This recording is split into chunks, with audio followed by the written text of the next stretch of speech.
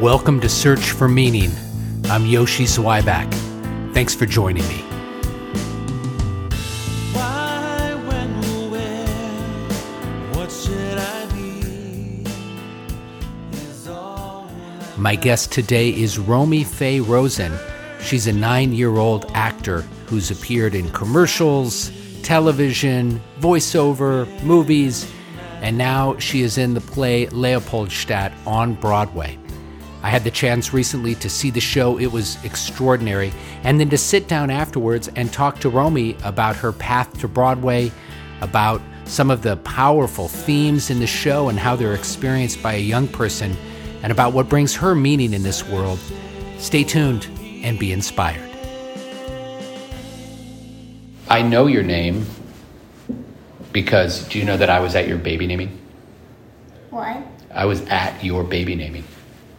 When you were a baby Why? and you were born, your mom and dad asked me to come and help give you your Hebrew name.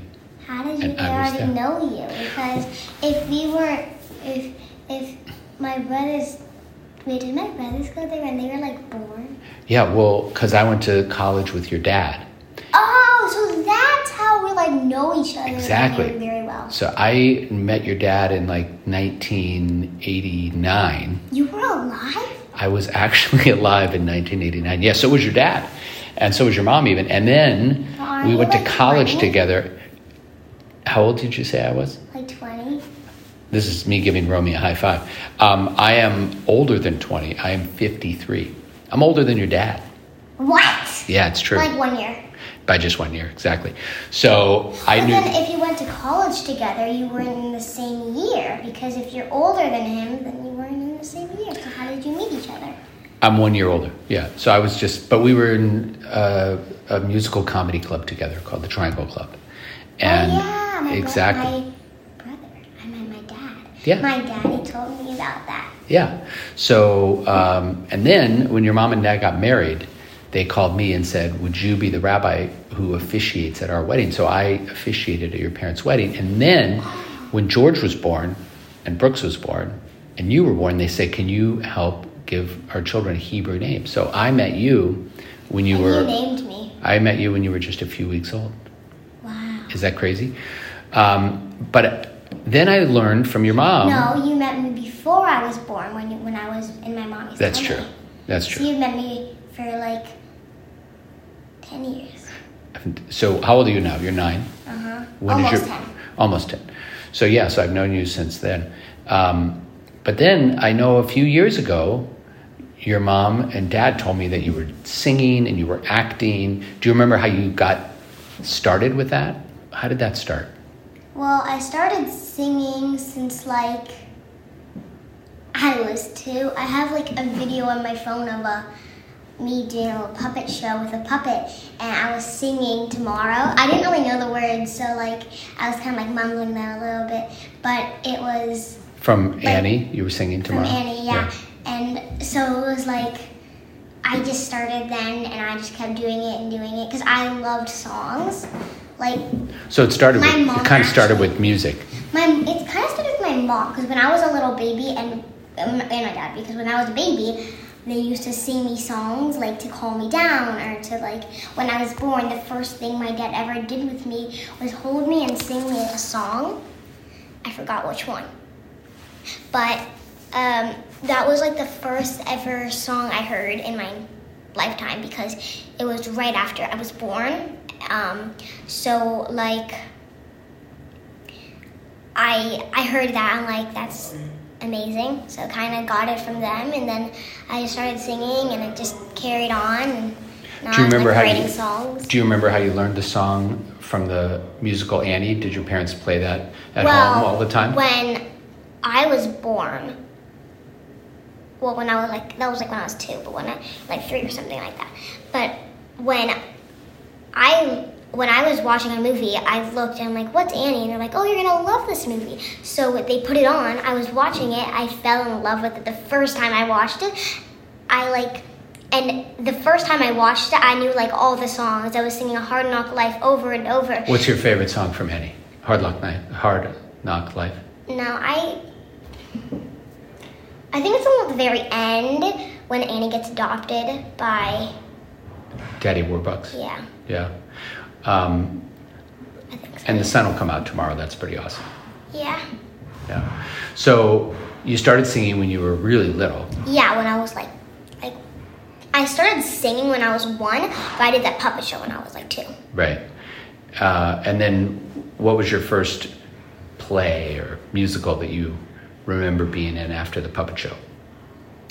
After the puppet show, I think the first one I did, it was like a community theater with all kids, yada thing. It was like with all kids. So it was like when I was 5 or 4 or something, and I auditioned for it, and I got the lead Elsa because it was for Frozen, and I got Elsa. So it was a Like musical. the older Elsa. Right. Yeah, and it was a musical. So I like learned to let it go, and then I started watching the movie so much more times, and then I fell in love with that and with Annie, and then I watched all these movies with all these songs, and I just started singing them all. But when I did Frozen, it was they put the microphones on your face, and like they had like a mic pack in your So it's a around your waist. professional- It was like a professional right. kids theater thing, Right. and they had costumes, and you know how like Elsa does that costume change in the middle of her song. Right. Well, they like had like a magnet dress over the pretty blue sparkly dress, and they pulled it from behind a door because the door was creaked open just a tiny Wow. little smidgen, and they pulled it, and I like stood very still and like grounded my feet, and they pulled it, and then the blue sparkly dress was just Wow. there, and so it's like a whole professional thing because that's what they did, but there was a hole in the floor instead. How old were you when you were in Frozen? In Frozen, yeah. Yeah, like 4. Yeah. 5, And something like that. then when did you start doing commercials? Was that the next? Well, Step. no, that was before that. I feel like that my first ever one when I was like 3, 4, something like that. I don't know, but it was definitely before Frozen because when I did that, I was like very little. I was like a wee little baby, but I was like I could talk. You know, I was just in a family photo, and then it was for like I don't remember what it was for, but it kept. And then that was fun, and then I did another one. I did a photo shoot with Brooks because he was acting at the time. I saw Brooks in all these commercials and like Brooks short is films. is your brother, for people who are listening who might not know. Yeah. So you have oldest brother is George, and then Brooks, and then Yeah. you. And so Brooks was doing commercials and He was, yeah. He Yeah. was doing he did his short films. So I saw him in a short film. I'm like, that's cool. I want to do what Brooks does because I went to a few of his sets because you know he's acting, and I kind of took it from him. I saw what he was doing. I'm like, I want to try that out. So I auditioned for the Mysterious Benedict Society, which season 2 just came out, and I'm so excited to What's watch it called? this. Mysterious Benedict Society. They do like a thing. The second season just came out a few weeks ago, but like it's a television series? Or? yeah, on Disney Plus. Like 2 weeks ago, maybe 1 week Yeah. ago. And But, Brooks like, was in that, or you no, you auditioned? I auditioned for that for the girl because it was during COVID, Right. like 2020 and 2020, I think so.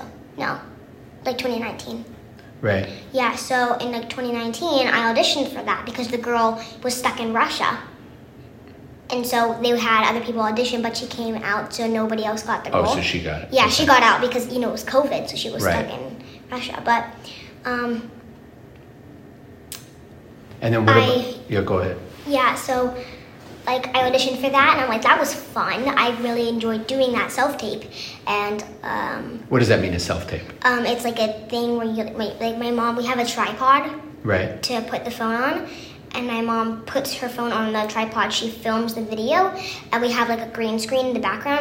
We have a blue screen or a gray screen, depending on which audition it is and depending on what clothes I wear for it. But we have like a blue or gray screen for the background, and then my mom films it, and I do the lines, and she does the other character that I'm not auditioning for, the characters. And she reads it with me, but she's not in the video. She's behind the camera, and I'm doing it. I'm doing what I would do if we were like filming it for real. But then I did that, and then I kept doing more self-tapes, and then I started with voiceovers, and I just built up to this moment with and I did a few TV shows and animated shows and a lot of commercials, but it kept building up to this moment, and then now I'm on Broadway. So before we get to Broadway, tell me about your television show on Netflix. So it's not on Netflix. What show? It's on, Apple Plus. Apple TV Plus, yeah. Apple Plus. So Best Foot Forward is like, that was like my first like film show, like not like an animated show. My first ever animated show. I don't know the title because it hasn't come out yet. Animated, you were doing voiceover, obviously. Yeah, for, right. yeah. So, okay. One of them hasn't come out yet. We don't even know what it's called. Like they just say, "Oh, come over. We're gonna do the voice." But since animation takes a long time, then it was difficult. But for another animated show I did, which is called The Wingfeather Saga, it's coming out like this December. There's a trailer on YouTube. So that one, they did the animation first because they already knew what the characters would look like because it's based off a book series. So they already had some animation. That's why it's coming out so soon. We filmed it just like last year. So usually it takes like 4 years to do an animation TV show, but they started it before. So you have to be really voiceovers. patient because you do your voiceover, but you don't get to see it or hear it until much later. But like Best Foot 8 Forward, years. You filmed that about a year ago? We filmed that like last year, yeah, and we can see, and it came out like right away. I saw it. I got to see the first episode. So you play the little sister, of the main character who. Well, there's not really. He's not really the main character. The family's technically the main characters, but he's the mainest of the. Got it. Family. And it's called Best Foot Forward because he lost in the show. He lost a leg. Yeah. And he has Best foot forward is also like a phrase that people say. Put your best foot forward. Like try your best. Go out there and be yourself. You know, it's like a phrase that people say, not just because of the TV show. It's like a phrase that people say before this TV show. But where did you film that? That was filmed in Los Angeles? That was filmed in Los Angeles, yes. And what was that like being on a real set with? That was like crazy because when we were in the house, I looked up, it was no roof. It was literally just the roof of the studio that we were doing it in. You're in a soundstage, right? On a stage, yeah. Right. And then there was like the house set, and there was a door, and it was like, but when you walk out the door, it's like not the outdoors. It's a big lot with so many people, but it's like not outside. It's so weird. But then if you keep walking straight out after the door, there's a school. The studio school for all the kid actors? No, not the studio school, like the school in the show. Oh, there's another set that has your school. Got it. School. Right. Well, I don't go to school. I'm the homeschool kid, but my brother is changing to public school. Right, in the show, the episode I saw, he really wants to go in the first episode, regular school. And then the mom gives a trial for him, so then there's the public school set. And she's worried that the kids will make fun of him because of his artificial leg. Because of his, prosthetic. Right. So... Can you relate a little bit to that because you've gone to in-person school, but now you've also had some kind of homeschooling. I'm doing homeschooling now, and I'm thinking about going back to public school. And then during the entire season, I'm thinking about doing public school because my brothers are there, and I'm like, I miss my brothers. Like public school sounds so great. Like I'm saying that throughout the entire first season. My character is so I'm thinking about that, and I'm also thinking about changing back to public school, so I can relate to in real life. So I can relate to my character, and I can relate to the story as well. Do you do that a lot as an actor, where you think about, well, how can I relate this to something I experienced in my own life? Whenever I do an audition, or whenever I get a callback, or the final callback for the role, the actual job, I always think about how I can relate to this character to make it feel more real and more like I am this character. I always feel like, do I like to jump rope as much as this character? Do I like to play as much as this character? Do I like to write poems like this character? Or something about my house structure or what I do? Do I have the same stuffed animals? Do we like the same, do we both like to play dolls? Do we both like to So you really watch think about TV? every aspect of that person's... Every aspect. And in Best Foot Forward, they had a tree fort in their backyard, and in my house in LA, I had a tree fort in my backyard, so I think about every single thing. The tree forts, the house structure, So you really get inside the character. I dig deep to find what connects us, even if it's just like the size of our room, or the same. We both have 2-story houses, or we both have a 1-story house, or like anything I can find, I use that. And is that something that I know you take acting classes and voice classes and things like that. Is that part of the process that you've been learning to be an actor? Or is that something you kind of figured out on your own? I started off just trying it out, and then I'm like, this is fun. I like this.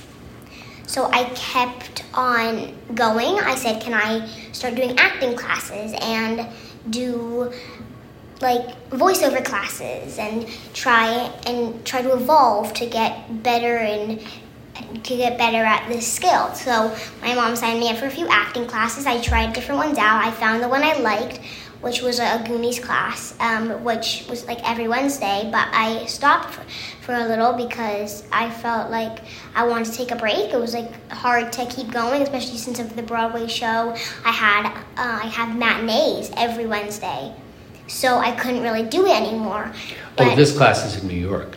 This class was a Zoom class. Oh, okay. So I couldn't do it anymore because I had the matinees. So I can't FaceTime or even just call on the phone without FaceTime backstage, because nobody can like see or hear what's going on. I have to text. I have to send an email. Like I can't call around. When you're backstage, you have to be quiet. Yeah. Yeah. Okay, so let's. Not quiet, but like they can't hear what's going on backstage. Because there's like the walls aren't that soundproof, so like, and the bathroom's right next to us, so they could hear a toilet flush, or they could hear, they could hear technically like anything. They could hear the other kids talking about something that they don't want my parents to hear, my friends to hear. They could hear the show because we have a speaker. So you can't do both things at once. So let me ask you about Leopoldstadt, which I had the great honor of seeing the other night. And listeners, when you come to New York City, you have to get tickets. You have to see it. It's really extraordinary and beautiful. It's written by Tom Stoppard, who is an extraordinarily talented playwright. And he's really nice. And I'm going to ask you about him because I know you spent some time with him. But first, I want to just ask about the process of being cast in a Broadway show, which is obviously a really big deal, and not everybody, actors even get a chance to try out for a Broadway show. Some people wait their entire lifetime. Some people who have been working for 40 years still never get into a Broadway show. How did it happen? How did you get the opportunity to audition? Since I've never been in a Broadway show, usually the first time to your first Broadway show is really hard to get into. You have to audition, you have to go through the whole process. But sometimes if you've already been in a Broadway show, you know like people who work on it. So sometimes the director will say, "Hey, come be in my other Broadway show," because if they think you're a really good actor, then they could use you in another Broadway show they're writing or they're directing or they're working on. They say, "Hey, come be in the Broadway show I'm working on," and I would audition and I would show what I can do. To the other people who are working on it, and that's how you get your momentum of Broadway. But the first show, they don't know you yet, because they don't know you and they don't know what your skill is, what your talent is. Because this was one of my first Broadway auditions as well, so it was hard for them to see who I was because it was my first Broadway audition. Where was the audition in Los Angeles, or did you? It wasn't in person. It was I sent in a self tape with my. I did it with my mom actually at my house, and then I got a call back for it, which was But your amazing. Your agent contacted you and said, "Hey, can you read for this play?" Well, is that how it starts? My managers and agent, they say, "Hey," they send an email together. They say, "Hey, we want you to." They send it to my mom because they don't have my email. I don't know how to reply. I don't know how to do all that stuff with them. So my mom gets the emails. They send her an email. They say, "Hey, Romy might be good for this role. Can you tape her, and so And they send you some part of the script. they send you the script. They email it. My mom prints it out. I memorize it. We go through that whole thing, and then we tape it. But there's also a due date. So like sometime You don't have a lot of time. yeah, we don't have right? a lot of time. Sometimes it's a week. And did you get into sometimes a costume it's 3 for days. it? Did you? Because your character, it's set in the early 1900s, right? It's set in like 1899 through 1955. So And in Vienna. So did you, for the self-tape, did you kind of I- get dressed for the role a little bit? well, the difficult thing for me is that I don't have that many dark clothes. I have a few like turtlenecks, so I used a dark red turtleneck, and then I wore jeans or like something, and then I got dressed in that, and then I had to do it all barefoot because it's in my house. And you had to do an English accent, right? Yeah, I have to do an English accent, and then I filmed the audition, and then a few months later, like a month, maybe a few weeks later, they say, "Hey, Romy got a call back for the Broadway show, remember?" Because sometimes it takes like a long time. Sometimes we just me and my mom, we throw it away, and then if we get a call back, I put it to the back of my mind. Then if I get a call back, I put it to the front of my mind. I make it the one thing I'm focusing on unless I have another audition. I put those two things, my top 2 priorities, besides eat, sleep, drink. Don't No. forget to do those things. Yeah, and shower, Right. and brush your teeth. But like all the So that way you're not always thinking about it, because as an actor you have to be patient, yeah, and also you don't get every role you try like out the for. Wing Feather Saga. It took like 5 months for them to say, "Hey, you got a call back." Right. So like sometimes it does that. So when you do the self-tape and you send it in, you try not to even think about it. Yeah. But then they came back to you a couple weeks later and said, "We'd like Romy to do a callback." And was that another self-tape, or was that like a Zoom? or That was something? a Zoom thing. So what I did is I had an acting coach who helped me tape and who did like warm-ups with me. We played charades to get to see Warmed up and ready. Warm up and ready. But sometimes we do it after. We most of the time do it after, but we do all that stuff. And we film, and then sometimes we do callbacks together. So what we did is we went to his house. We went to his house the day of the callback. I brought my computer with me, and we set it up in his little studio in his house, and we did the callback there, and it went great. And then And so on the other side of the Zoom was it Tom Stoppard and the director of the play? For who was on Coach Dot, it wasn't the Zoom thing.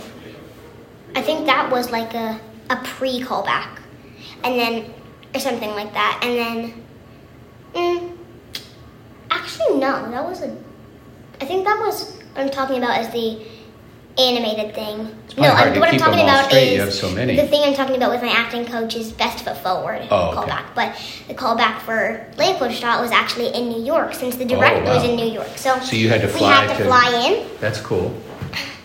Sorry, I can't adjust my position. Oh, that's okay. Yeah, do you want to move your chair? No, You it's comfortable? fine. Okay. I'm comfortable. So you flew to New York with your we mom. flew to New York. Just me and my mom for like 5 days, and we were gonna extend it to 7 days for like a week. Maybe it was 5 days. It was either 5 days to a week, and we were gonna keep it a week if I got a final callback. But we went there for the callback, and then I did it. I did the whole thing. My mom went with me because she has to walk me there. We took a cab because we're not used to walking. And then, and it was kind of far from the hotel we were staying at.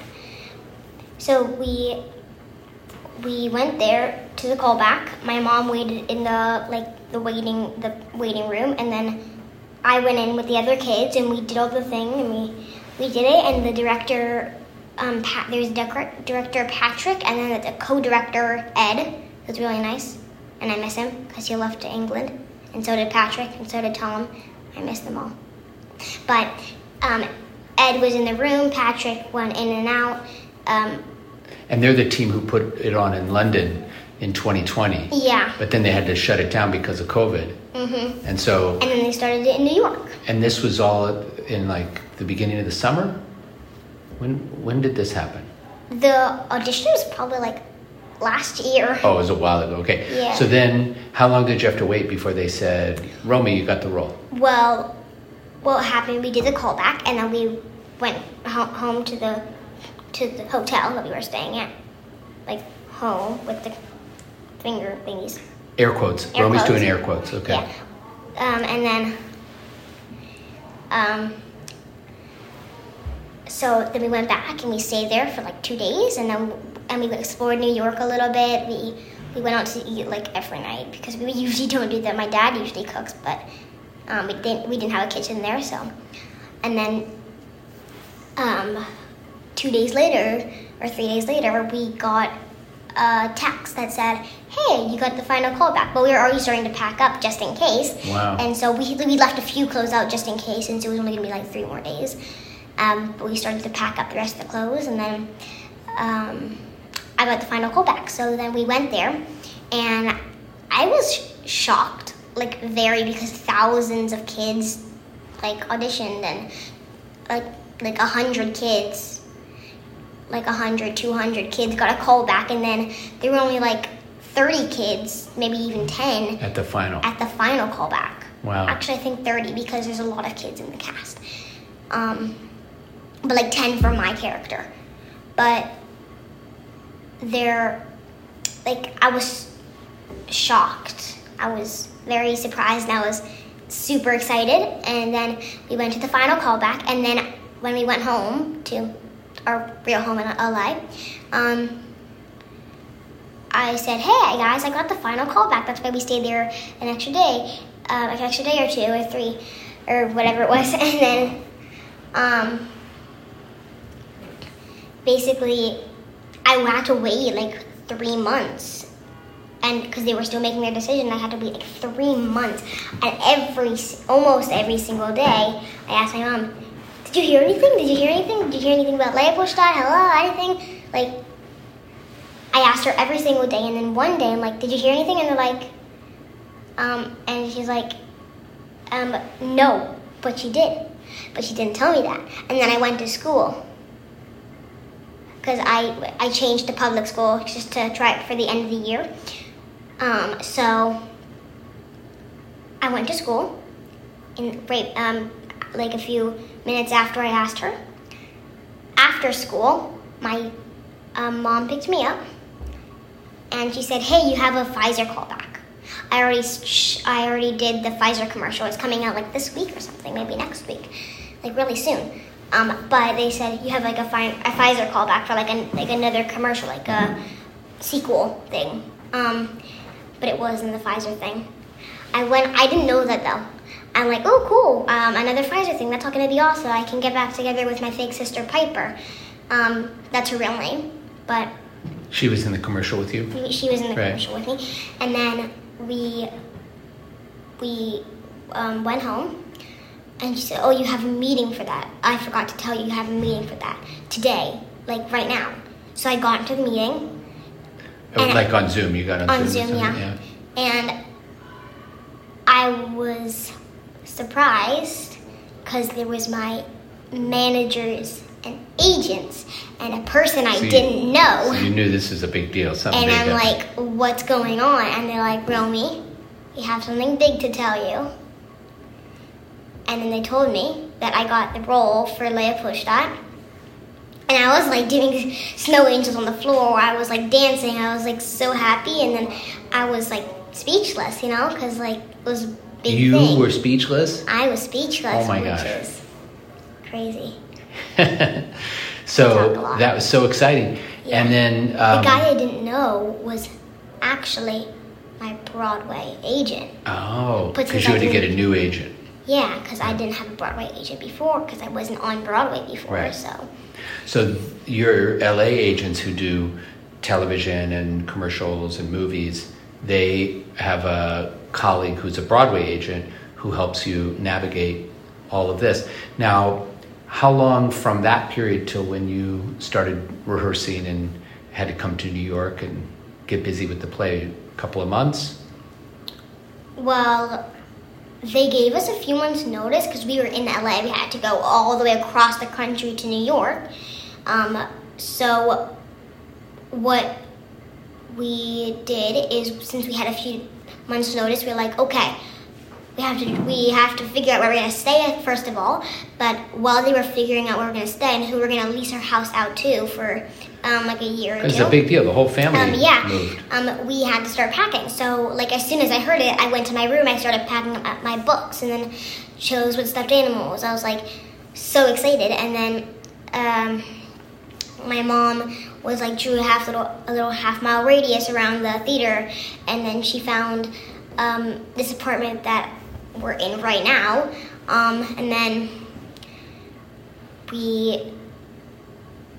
a few weeks after, maybe like a few weeks after, no, actually a few days after I got to New York on August 2nd with my dad, the rehearsal started, but it was difficult to find somebody to lease the house to. We found someone, but it turned out that they didn't want it, and then there was a whole thing. But your house back in LA. So yeah, and then we found like and you found this awesome apartment in New York. So let me ask you let me ask you the process of preparing for your role in Leopoldstadt. So it's a very powerful play based on Tom Stoppard's real life, and obviously also based on the real lives of many Jewish families in his family. But I'm just saying more broadly, that story is a story that so many Jews experienced tragically. And you're only my ancestors, like from like very long ago.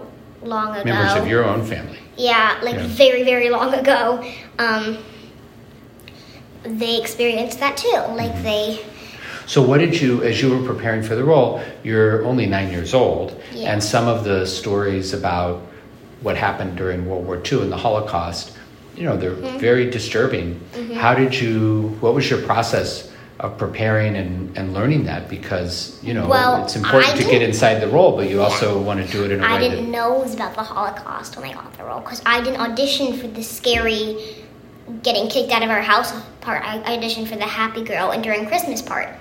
At the beginning of the show, it takes place near Christmas Eve. Yeah. And even though it's a Jewish family, I think on Christmas Eve, they were kind of an assimilated Jewish family, and they had a Christmas tree. Yeah, because they had some Christians, but one person says he's Protestant and not Catholic. No, yeah. And your character, what's the name of your character? Sally. But I also play Mimi. Mimi's the one who gets kicked out of her home. Sally's the one who has fun at Seder and Christmas. So Sally, that is set in 1899 at the very beginning. And 1900. And 1900. And then you come back in the play later. Well, that's not me. In 1939, 38. Yeah, but that's not me because... you're double cast, right? I'm double cast. So what happens is I don't play two characters in one night. I play one character. So tonight I'm playing Sally. So I do the first half. And then 1924 happens where there's no kids. It's like the fake little baby. Right.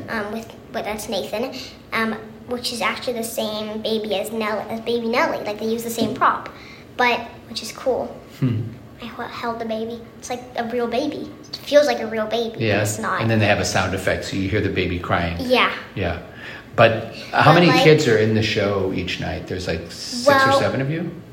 Each night, so what I was saying was, I'm Sally tonight, but then tomorrow, matinee, I'm going to be Mimi, and then tomorrow evening, I'm going to be Sally, and then Sunday matinee, I'm going to be Mimi again. So I go back and forth and keep it straight. I have to balance it out. Right. Why do they do it that way? Why not have you do both? Is there a limit to how much you're allowed to do? No. Actually, that's how they did it before, but they wanted the kids to look different, because if it was the same kids doing 2 different generations, they would think it's the same kids, the actual same people, but it's not, because our characters turn into adults, and the person who's reading the storybook to Mimi and Bella in 1938 is me in 1899 and 1900. That's pretty cool. But since I would look like I'm still Sally in 1938, but I'm not. It would be confusing. Because she grows up. Right. So it's confusing. Yeah, you can tell it's not the same.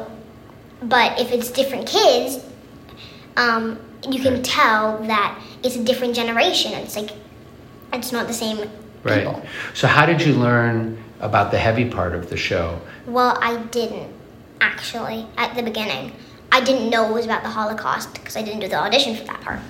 So what happened is we did the rehearsals, and I'm like, I didn't know this was part of the show. I asked my mom about it. She taught me. I looked at the script. I learned about it, and I read the Nazis parts in the script, and I met him. He's actually very nice in real life, but he's scary in the play. He's very scary. Yeah. Because he comes into your family home and starts yelling, and he terrorizes everybody. I mean, Yeah. it's awful. I saw him when we waited for you after the show by the stage door, and I saw him walk out, and it took kind of for a second. I felt that because I recognized him, and of course I knew he's an actor playing a role, but there was a moment when I saw him and I kind of almost tensed up a little bit. Had you learned much about the story of what happened at that time before, or was this all kind of new to you? I kind of already knew about it because before we started rehearsals, I had this book about the Holocaust because my mom and my dad wanted me to learn about the family history because I was getting to that age. I was getting around like 9 and 10, which is where I should learn about my family history, even though it's a dark past. Right. They wanted me to know what went on like back then, so I had this book about the Holocaust, about some children in the Holocaust.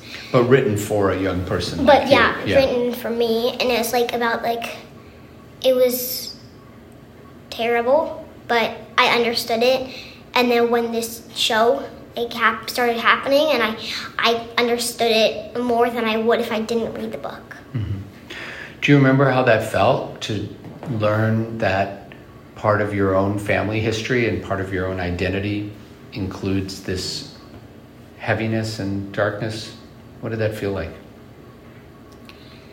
Well, at first, I didn't really understand it. I didn't really understand what it meant. I went over it with my mom, and she explained it more because some of the words were a bit confusing. Like, I didn't even know what the Holocaust was. I didn't even know a Holocaust was a thing. But we started talking about it, and we went over it, and it was sad. I cried a few times when I read the book because it's terrible. Anne Frank, I think, she was a kid during the time. And there's Brain Pop Jr., which is like a thing where kids can learn. They watch videos about, so I watched one about, oops, I touched the cord. That's okay. So it might be a little bit muffled, but So you watched a video about Anne Frank? I did one about Rosa Parks, and then I went to school, and there was Anne Frank. And so they said, okay, everybody, we're going to learn about Anne Frank. In your elementary school? In my, yeah. I think it was homeschooled then, though. Oh, okay. But actually, I don't think they said, okay, we're going to learn about Anne Frank. I think I just went on Brain Pop Jr. I wanted to learn about a few historic people. I think I wanted to learn about the guy who discovered gravity. But Isaac Newton. We were just talking about him before we started recording.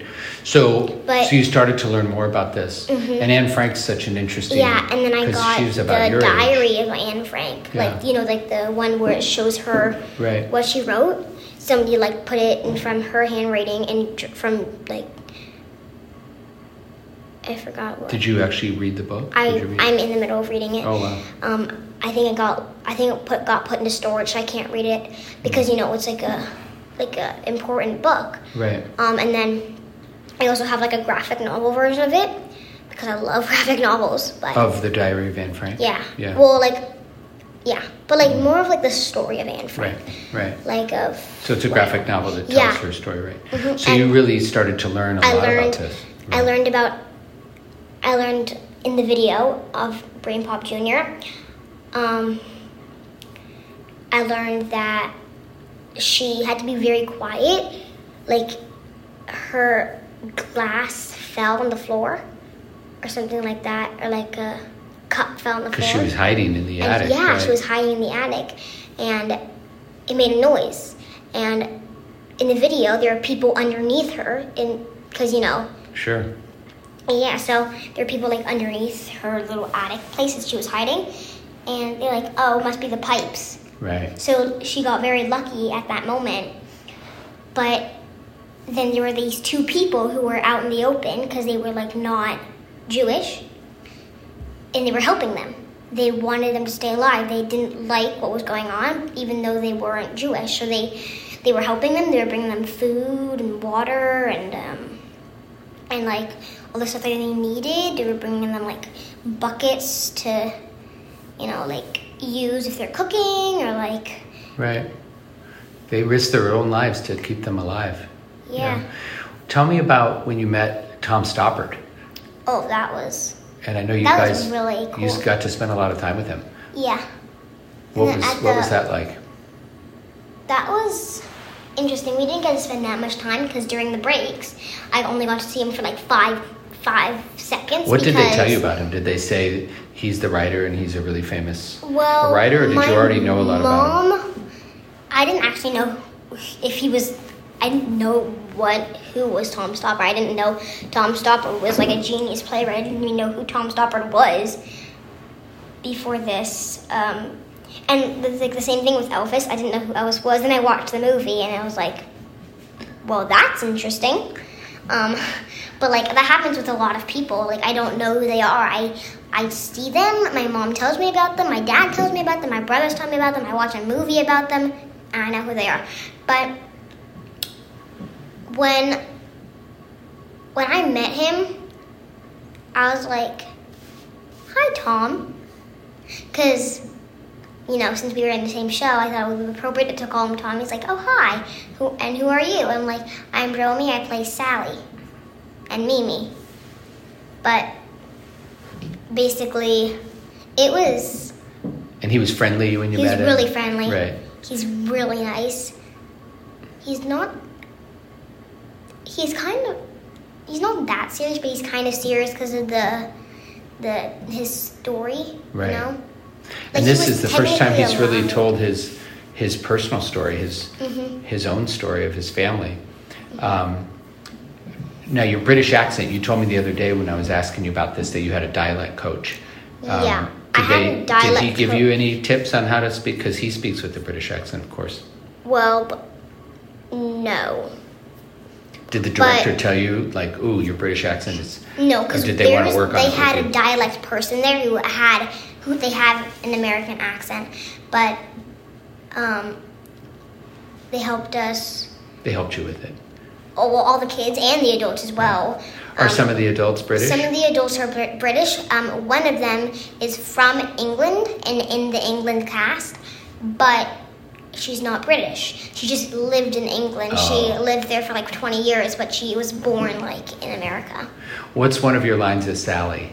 So do you mind doing a line in your British accent? Or does it take you a while to kind of get your accent going? No, I can just do it like that. So do you mind sharing one of your lines? Sure. So at the Christmas, I say, the snowflakes have to go on last, because there's like a snowflake ornament that Sally thinks has to go on last. Right. But I say, the snowflakes have to go on last. Who And puts... then as Sally during the Seder, I say, because you know how the youngest usually hides the matzah. Right. So me and Rosa, the other Yeah, girl, in the Viennese tradition, I learned that in the play, that they would have... Because a lot of times in American Seders, the oldest person will hide the or like the matzah. leader. But in Vienna, apparently, the child would hide the matzah. So is that you youngest child. who hides it? No, Because Sally's... because Sally and Rosa are twins. Oh, But Rosa's a little... Rosa's younger by a few seconds, and that's what my line is. So Eva says, "Bad luck, Sally," because I didn't get to hide the matzah, and I've always wanted to, but I can never because she's. So I say, "She's younger by this much. Next year, I'm going to be younger." that got a big laugh. Yeah, it That got does. a good It laugh. always does. That's a very one of those Tom Funny Stoppard lines. lines where it takes you a second, So And then who puts because one of the things that happens at the beginning is one of the children puts a Jewish star on top of The Star of David on top of the Christmas tree. Which one is that? Who does that? That's Jacob. Jacob's like 8, and then Sally and Rosa are 7. That's why Right. Rosa hides the matzah, not Jacob. Right. And But- and then the parents tell him not to put the Jewish And star then on top. his mom's like, that's a beautiful star, darling, but it's not the star you put at the top of our Christmas tree because, it's not. Right. Yeah. And then Drew, who plays Powley, he says, I'll find the real one. I know which one it is. So he gets it, and then he puts the real one on. Did they explain to you a little bit about why there was a Christmas tree in the apartment and what that symbolizes for this family in terms of helping us understand They who the didn't family was? tell me, and they didn't really explain it, but I kind of understand it because, like, the family is, like, Jewish, but then people in it are, like, Catholic. Not like for Like, Gretel. she's Right. Catholic, and then, so you know how usually, like, the mom's religion is the child's religion? So Jacob had to get baptized since Herman is Jewish, since he's the son of Amelia, and Amelia's Jewish. So Herman and Jacob both had to get baptized. So you learn that these families, and this is a little bit about Tom Stoppard's family, they were very assimilated Jews, so they dressed like other Austrians dressed, and they spoke German, and they participated in Austrian society. And that's Yeah, one of the themes of the show, is that and- in Vienna there were so many Jews who And you know contributed what to culture. surprised me a lot was since, they're Jewish, but back then, Jews weren't treated equally, like, with the other people, with, like, people who aren't Jews. And what surprises me is that the family in 1899 and 1900 are rich. They're, like, a rich family, but they're treated differently. So, like, it confused me a little bit, but then I understood what it meant. Like, because then I understood back then they weren't treated as much differently than they were in 1938, which was when we were sitting on suitcases instead of chairs because we didn't have that many chairs. Our mom had to work at the library to get free books. So she worked at the library, and then that's how we got the storybook that we're reading in 1938, because she's a librarian. That's how we got the books, because we weren't doing Right. well in 1938. But So one a of the lot things, changed for the family. and one of the things for 1938, when the civilian, who's the Nazis, we call him a civilian, that's what he's called because of the kids, like the little kids, like the Heinies, Right. were like 6 and 7. Heine's the character played by the youngest boy, who's like 5 years old, right? 6 or 7, but he's supposed to play 4. Right. And that's why he only has like one line, which is Heine, because somebody asks, "Who are you?" So he says Right. Heine. But so we call him a civilian because the little Heinies. Right. But the civilian says, "Closter, you're not a Jew. What are you hanging about for?" Because Ernst Closter, you're not a Jew. What are you Right. hanging about for? And so he says, "I'm family, Herr Right. Doctor." Because in the family there are Jews and there are non-Jews. Yeah, so he's like laughing about that, like that's Right. not supposed, that's not how it works. You're not supposed to be in this family. But they did put him in a camp, like a concentration camp with the family, because he turned into a Jew because the mom's religion was Jewish. Right. So it's like Right. he had to turn into a Jew. That's why he got put into the concentration camp. He actually, I think he chose to be put there with his family instead of not going there but being separated.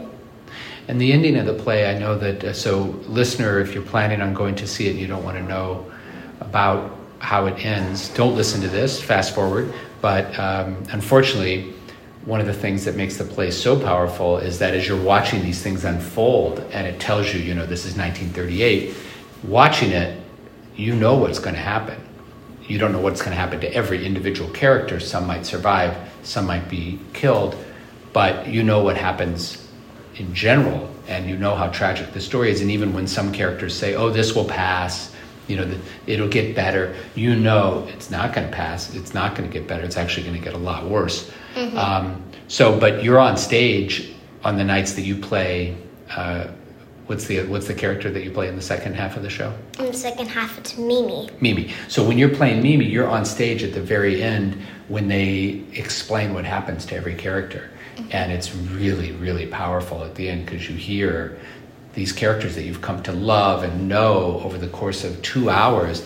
You find out what happens to each and every one of them, and not surprisingly, most of it is pretty tragic, right? Yeah, like how, but the first one, it warms you up. Amelia died in her own bed, which is good. It's good. The best way to die is sleeping in your bed. So they start with the oldest, but the most peaceful. Right.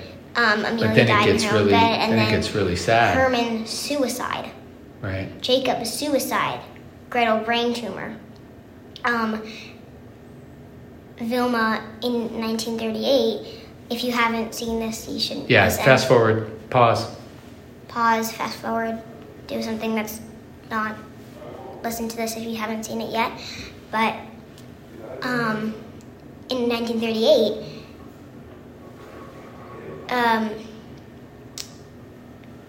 You were saying about Vilma. Yeah, Vilma. Ernst he's like a doctor, and the thing with the shot, he gives her a shot, right? He gives her a shot and kills her, because Herman says you have to let Vilma go, Ernst. Right. So he does that.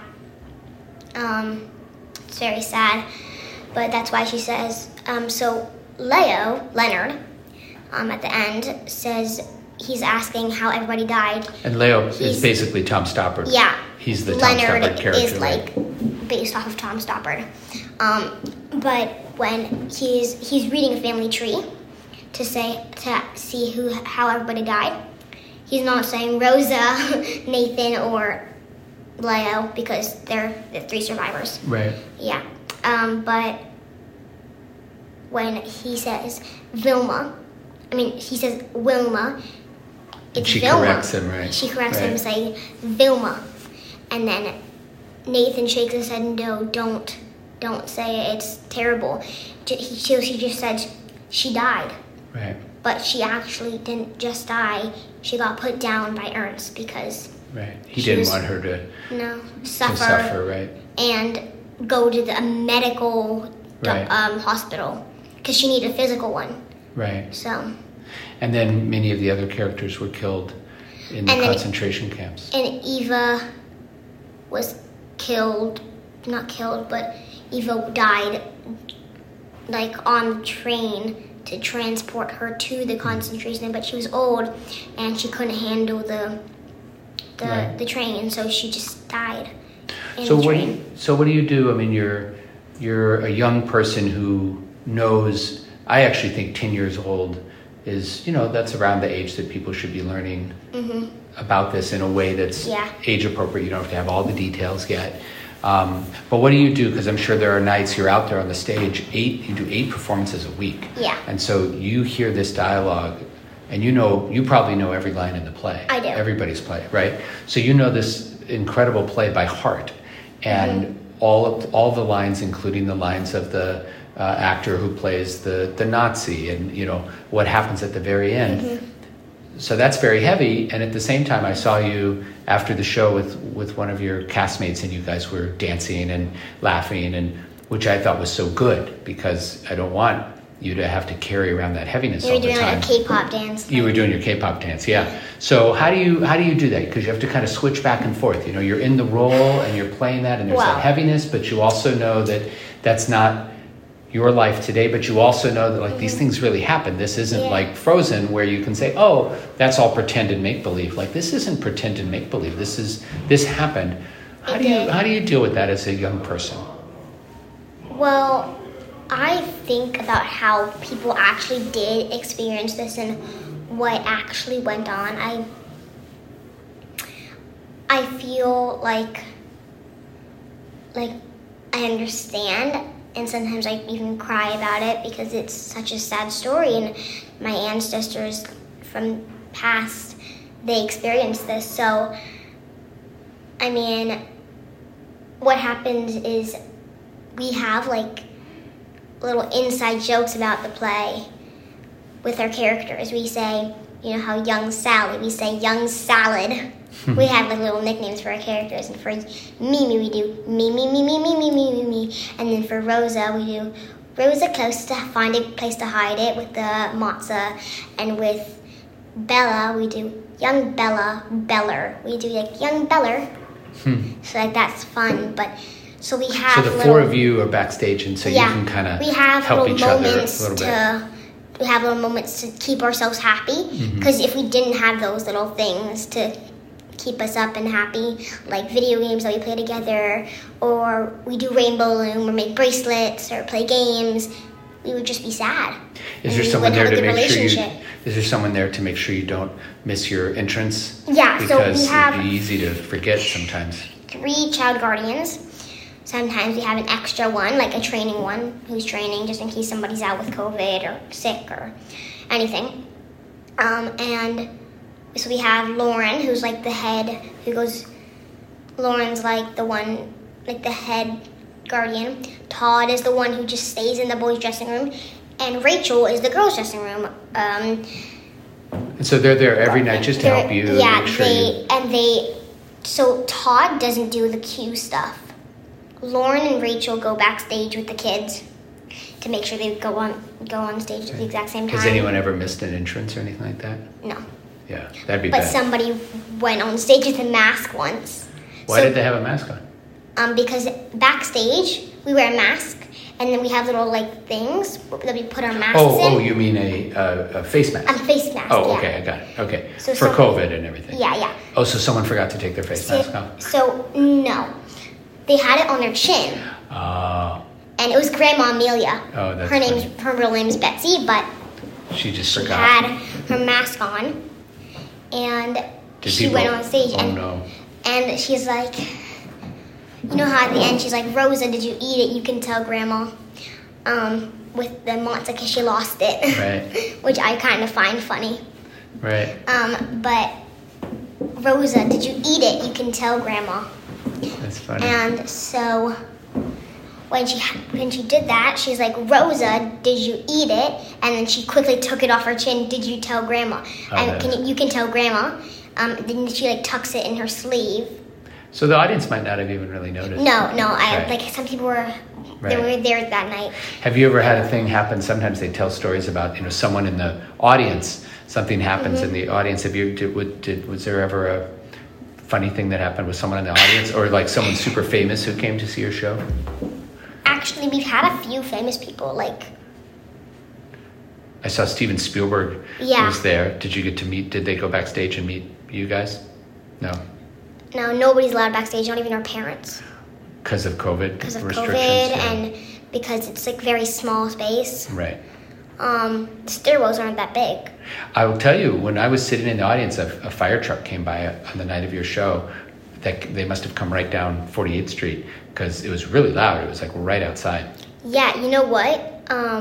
My dad, like on opening or something, one day when my dad came, there was a siren. He's like, is that the Nazis coming or is that just outside? Like, some people might think it's in the Part of the actual, play, right? Yeah, like the Nazis coming, but it's But not. you can actually hear it. And because I know, because like sometimes it happens at different times of the play. So But, what's... sorry to No, go interrupt, ahead. but when, like sometimes once there was something funny that happened, we were doing the show, and at the beginning, you know how it says, please take this opportunity to turn off your cell phones, alarms, or any other noise-making electronic devices now. Somebody's phone rang. Right then. And no, somebody's phone rang like in the middle of the show. I think they forgot to turn it off, or maybe they didn't figure out how. Maybe they couldn't find their phone, and it kept ringing. And since it was like dark, and Right. the audience, they couldn't find their phone, and so it just kept ringing, and finally it stopped. But everybody just kept doing the You had to play keep going. with their phone ring, and I was in the scene with it. You have to stay focused, even though... It So, was. Let me first, Romy, I want to thank you for all the time that you gave me today. I really appreciate it. And I really, really got so much out of the play. And I just want you to know that I think what you're doing is important, not just engaging and entertaining and those kinds of things, because we go to the theater to be entertained and to learn and to grow and also to escape a little bit. But this is an important play that teaches a really important lesson. Unfortunately, a lesson that's still relevant. You know, there's a part of the play where they say, oh, these things have happened before and this too will pass. And of course, that's not what ends up happening. But we're in this moment right now, in the last couple of weeks, where there's been lots of conversations about anti-Semitism and celebrities and sports figures and things like that. And so I think the fact that you're not just having this exciting moment, and I'm excited for you and for your family because I've known you since before you were born, but it's very important what you're doing. And I just want to say how proud I am of you, not just that you're on Broadway, which is amazing, but that you're part of this really, really important story. But I just want to end with something kind of fun. So tell me what one of your next things you're thinking about right now. Obviously, you're in this play, but what's something else that you're thinking of that would be fun, either in your acting career or your music career or just in life? What's something kind of fun going on right now that you're sort of excited about? Well, I'm excited for more auditions to come in because I haven't been getting a lot lately. But what I'm really excited about is to spend family time with my family and go out and, I'm really excited for Mondays. Because that's your only day off, right? Yeah. But we also get, we get, the afternoons free on, every day except for Wednesday, Saturday, and Sunday. And then on Sunday, we get from, 5 p.m. to the end of the day. And we also get from, the morning to, 12 p.m. because then I have to go. To 12 p.m. and at 12 p.m. I have to zip right out of the house because we have to get there by 12:15 on Sundays. And luckily it's not a very far walk. It's only takes you about 5 minutes. 15. That's why we leave at 12. Right. If you want to get there at 12:15, but because I'm very slow. So your show tonight is when do you have to go to get ready for your show tonight? Tonight's 7:00 show, right? Tonight is a 7:00 show, so they always have us get there 45 minutes early so we can go to hair, we can get underclothes, we can get dressed in actual costume, You have to put your microphone on. What they do is we have a mic pack, which is like a belt. Right. And they put the transmitter in it. There's a little pocket where the transmitter goes in. And then there's a cord that goes in our hair. And it goes on top of our head, but not right down our part, kind of to the side, so you don't see it. Yeah, and then they flip the hair over, and they put the mic in, and they flip it back, and then the mic's just sticking clip it right in. out. It's sticking right there, but they hide it, so you can't even see it. It's right here. That's cool. It's right, but it picks up behind everything you say. It. Yeah, it doesn't muffle with the hair, which is wow. I don't know how they do that, but what happens is hair puts it in The Guardian doesn't do it. We don't do it. The people at hair put it in for us. But then you can't scratch your head there. We can. I scratch my head all the time. Even where the microphone is? Yeah. Sometimes I have to use the clip that's on it, to scratch my head if it's right where the cord is, because I always get itchy there because that's, where the cord is. The cord is, and it gets itchy sometimes. But when we have to get our hair done, we have to get underclothes and actual costumes. But you have to plan ahead because you have to have dinner first, and you have to be all ready. We have to be all ready. We have to be dressed. We have to get something that will be easy to get out of quickly. Right. Well, Romy, I want to thank you for your time, and I'm really excited to be able to have been able to see the show. And I want to encourage everybody, if you haven't had a chance to read about the show, and definitely get tickets because most nights are sold out. So there's also a book if you can't get to see the show. You can, and I'm sure at some point maybe they'll also do a articles recording online. But you should come to New York and see the show. Maybe someday they'll come do it in LA. And I know that I'm going to see more of you because you're going to be in more things, and I just want to thank you. Maybe in a couple of years I'll get to interview you again, and we can look back and think about all the things you've done over those couple of years. Will you do that? Yeah. Okay. High five. Woo. Well, that's the podcast. Thank you so much for tuning in. Thanks to Romy Faye Rosen for her time. When you're in New York, you have to go see Leopoldstadt by Tom Stoppard. It's amazing. I want to thank everybody who makes the podcast possible. Our producer, Ryan Gorsey. Our editor, Raz Husseini. Our theme music was composed by David Cates and myself and features a vocal from Josh Goldberg. Thanks so much for tuning in. Subscribe to the podcast so you don't miss any future episodes, and share it with a friend. Who knows, maybe they'll like Search for Meaning too. Stay healthy, stay hopeful, stay tuned.